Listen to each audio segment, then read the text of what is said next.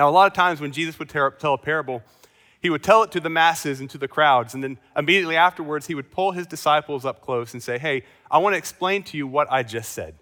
Here's the story. You heard the parable, but I want to explain to you what the spiritual truth is. We have something unique in this parable, and that from the very beginning, in verse 1, Luke tells us the purpose of the parable. We don't have to wonder from the beginning. As we're going through the parable, we know exactly what Jesus wants us to know.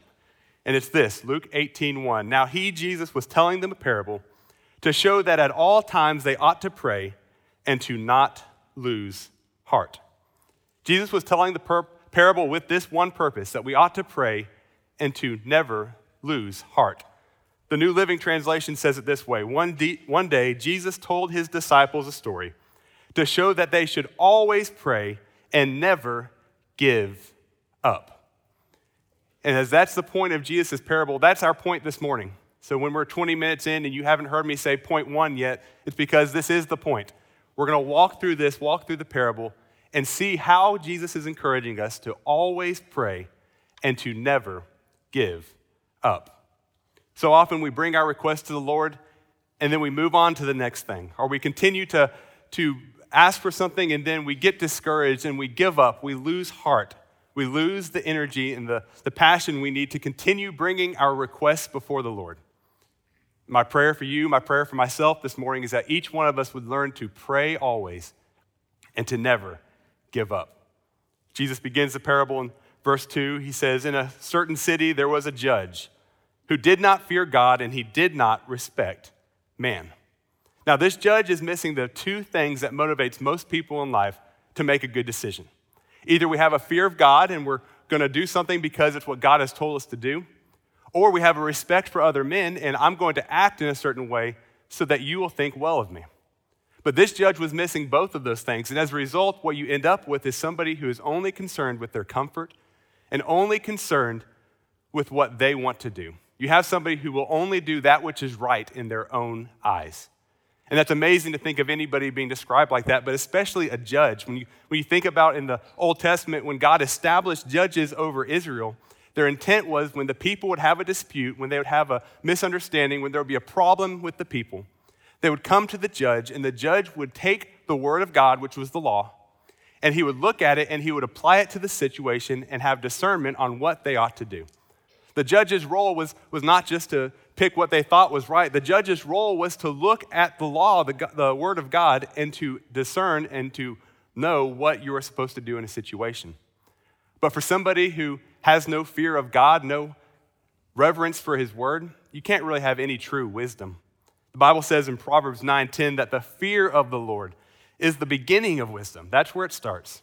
The knowledge of the Holy One, that is understanding. So from the beginning of this parable, we see a judge who cares more about himself than he does anybody else. You see a judge, a man who cares more about his own comfort than he does any justice, righteous judgment. And you see a man who cares more about making sure that he is happy, a man who has absolutely no understanding of who he is meant to be as a judge.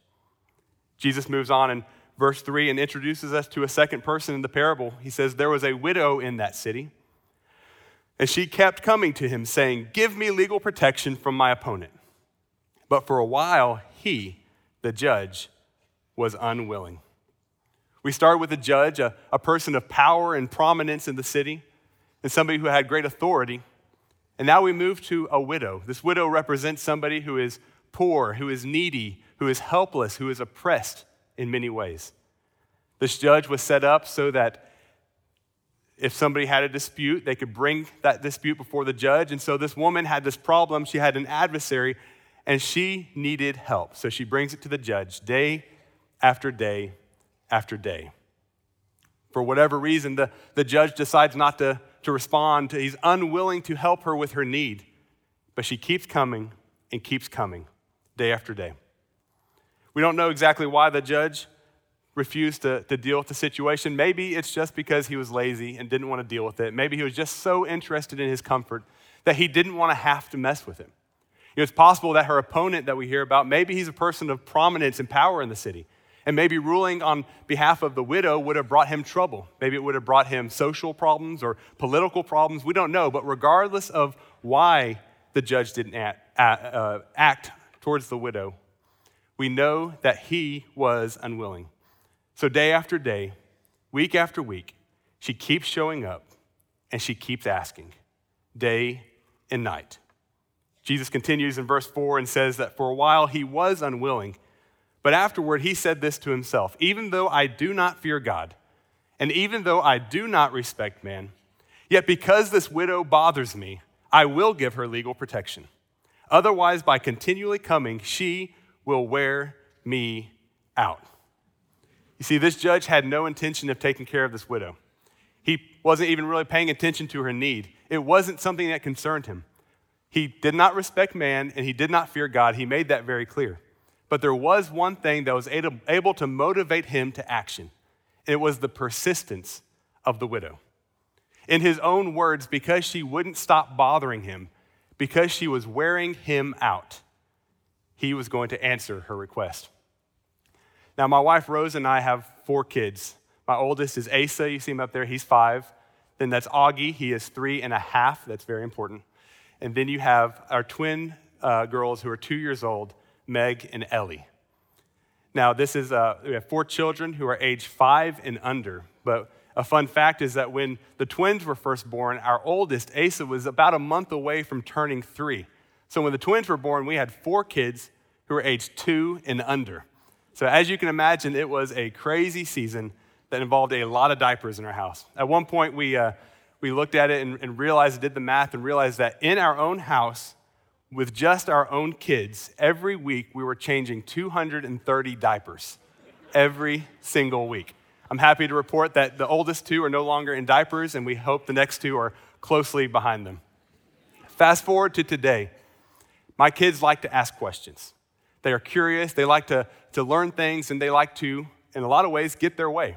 So sometimes they'll come to me and they'll ask me a question, and I'll say, hey, we can't do that right now. And that answer goes straight over their head, and they'll ask again. And we'll ask again and again. And finally, one time I'll say, hey, we can't do this right now. And one time it finally clicks, and they understand. But that's not the end of it, because what happens next? They ask the next question. It's the ultimate question. Why? And what they've learned is that no matter how many times I answer that question, why, they can just ask why again, and it still works. They can keep asking that question over and over again. It's the question that just keeps giving in a lot of ways. And it is a question that can make you feel absolutely insane if it's asked with enough persistence and with repetition. That is exactly where this judge found himself. He was so tired of hearing the same question over and over again that finally, even though he didn't care about this widow, he did not care what happened to her, but simply for his own comfort and his own benefit, and just to get the question to stop, he decided to give her what she needed. Jesus now turns in verse 6 to apply the parable. He says, hear what the unrighteous judge said. Now, as a reminder, what did he say? Because this widow will not stop bothering me, because she is wearing me out, I'm going to give her what she asked for. So hear what the unrighteous judge said. Now, will not God bring about justice for his elect who cry to him both day and night? And will he delay long over them? I tell you this, that he will bring about justice, and he will do it quickly. When Jesus makes his application, he does so by contrasting this wicked, unjust judge to God. See, this wicked judge had no intention of taking care of this widow, but because she kept asking and kept asking, he finally gave in. And that's exactly how Jesus is telling us that we ought to pray.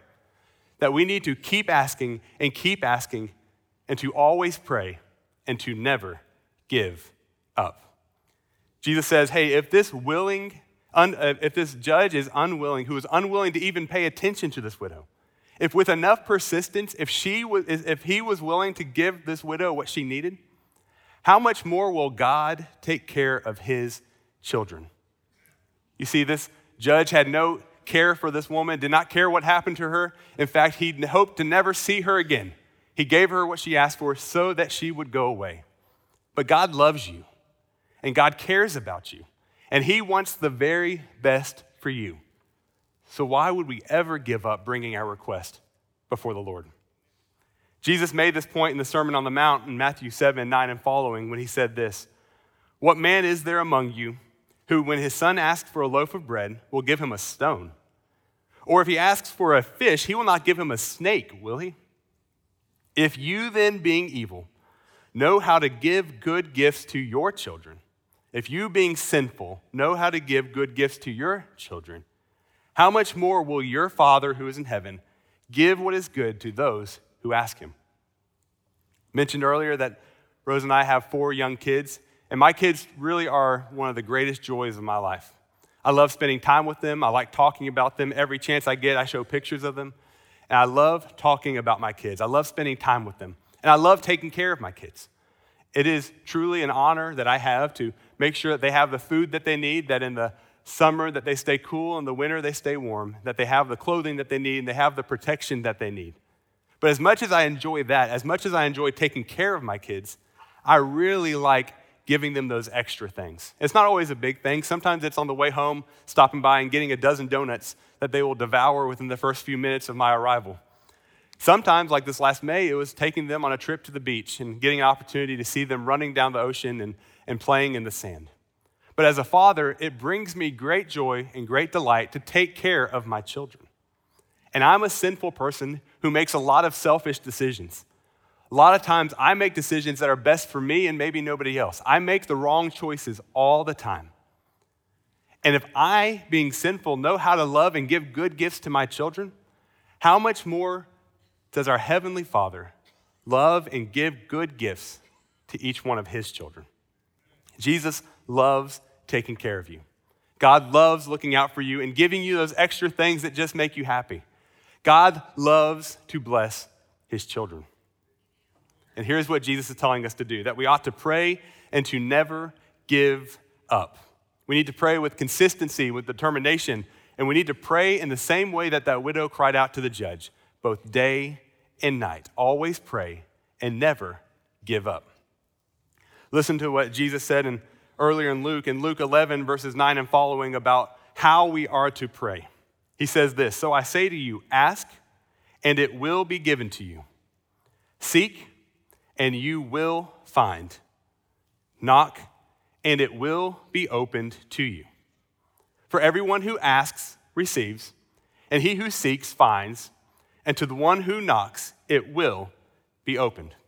Now, I'm about to get a little nerdy and very technical with you, but if you can stick with me for about 60 seconds, I promise you this is going to be worth it. So you look at those 3 words, ask, seek, and knock. And those words are all found in what is the present active imperative. I already lost some of you, so I'm going to get you guys to come back in for a second. I'm going to tell you what every single one of those words means. Because I, quite honestly, had no idea what they meant until somebody explained this to me. And I never forgot it. And I hope that this will help bring this to life for you.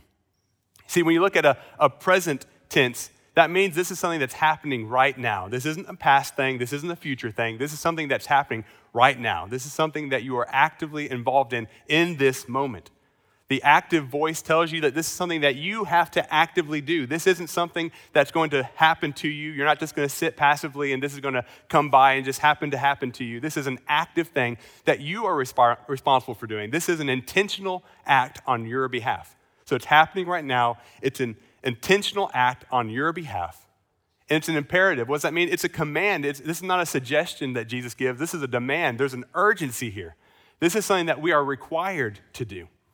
And so you put those 3 words together and those ideas of this being in the present active imperative, and what does that mean? It really means that these words can be better maybe understood by saying ask and keep asking. Seek and keep seeking. Knock and keep knocking. Now, the issue that most of us have is that when we run into a problem in our life, we do ask and we keep asking Google. A lot of times we seek and we keep seeking the advice of all of our friends. And we knock and we keep knocking on all the wrong doors. But we neglect what Jesus has told us to do, and that we ought to pray always and to never give up. See, prayer is not just a one-time thing where you throw up this prayer and you hope it gets to the right destination and then you go and do the real work and take care of the problem. The Bible says that prayer is the real work. It's a continual thing. It's a desperate thing. It's an intentional thing. And it's hard work. A lot of times we think of prayer and we think, oh, I'm just going to say this little prayer and take care of that, where prayer really is the hard work that we're called to be engaged with. And Jesus knew it was hard. That's why he encouraged us to pray and to not lose heart. He knew that we would have a tendency to lose heart when we prayed. He knew it was hard. That's why he told us to never give up. When you look at the example of Jesus in the garden, the night of his betrayal, he's praying with deep anguish, and he asked his disciples to come alongside him and pray alongside him. And what you see is these disciples fall asleep. Jesus stops praying and comes over, wakes them up and says, hey, can you please pray? This is important. This is urgent. And he goes and prays a little longer and comes back, and what do you find? He finds them asleep again. And Jesus asked them, could you not stay awake with me for 1 hour? Now, I know for me, it's easy to read that story and to think, man, how could they have possibly fallen asleep in this moment? This night of all nights, can you imagine seeing Jesus over there in great despair and sweating? He's praying so hard, he's so concerned about what's happening, and he's preparing himself spiritually and mentally and physically for the night and the day that's to come. How could they fall asleep? Well, the Gospel of Luke in the account gives us a bit of information that the others don't. It says this, that Jesus found them sleeping with anguish, with sorrow. And what you see is that this was a heavy thing that they experienced. I don't think they fell asleep because they were bored or just because they were tired. I think they fell asleep because of the weight of the matter. They fell asleep because they were in such anguish, such despair, and the work of prayer was so hard that it wore them out, and they fell asleep. The question is, do we pray like that? And do we understand that prayer is the hard work? Instead of always praying and never giving up, I know I have a tendency to sometimes pray and to often give up. We need to learn how to have the faith that it takes to push through and to understand this is hard work. And listen here to the end of this verse, and the end of this parable in verse 8. When Jesus asked the question that brings this whole thing full circle, he asked his disciples, and I believe this is the question he's asking every single person in this room this morning. He says in verse 8, I tell you that he will bring about justice for them quickly. However, when the Son of Man comes, will he find faith on the earth? When Jesus comes, will he find us as a people full of faith, or will we be found faithless? When Jesus comes, and I believe he's in this room right now, and he's looking at each one of our hearts, does he see somebody with faith or with a lack of faith? I'm not asking if he sees you in church. I'm not asking if he sees you doing good works. I'm asking, how is your faith? Do you have faith? Do you have faith when the Son of Man comes? Will he see faith in your heart? You say, well, if you're not talking about church attendance, if you're not talking about good deeds, then what are you talking about? How do you even measure faith? I believe that the fact that this is placed where it is tells us and gives us context to know how Jesus is measuring the faith in this instance. He says, when the Son of Man comes, will he find faith on the earth? Right after telling this parable. And what was the purpose of the parable? To teach us that we ought to always pray and to never give up. And so I want to challenge you this morning, that is the measure of our faith. Are we praying and always praying and never giving up? Or do we give up when it comes to prayer? See, a lot of times I think we don't pray desperately because we don't have a desperate faith. A lot of times we don't think that we need God to come through from this situation. Either that or we don't think he will. And so we take it on ourselves and we try to do the work ourselves, and we're going to throw up a few prayers here and there and maybe just do it just because that's what we're supposed to do, but then we're going to try to work it all out on our own. But Jesus is saying, always pray and never give up. God is really, really good to his children. Now, that doesn't mean that if you just ask enough, this is not what I'm saying this morning, that if you just keep asking enough, God is going to give you exactly what you ask for. God will not always give you exactly what you ask for, but he will give you something better, if not what you're asking for. You see, because God is looking at it from a different perspective. My children come to me all the time and ask for things that I know would hurt them and would not be good for them. And as a loving father, I'm not going to give them the thing that would hurt them, but I'll try and find something that would be better for them to have. And Jesus does the same thing. When we pray, he doesn't always give us exactly what we ask for, but this is what he does. He gives us exactly what we would have asked for if we knew what he knew. He always gives us the best. When you follow Jesus and you cast your burdens on him and you send every problem you have to him and you continually pray and never give up, he carries your burdens with you. Sometimes he'll remove those problems, but in the times that he doesn't remove those problems, he'll carry you through them. He will never let you down.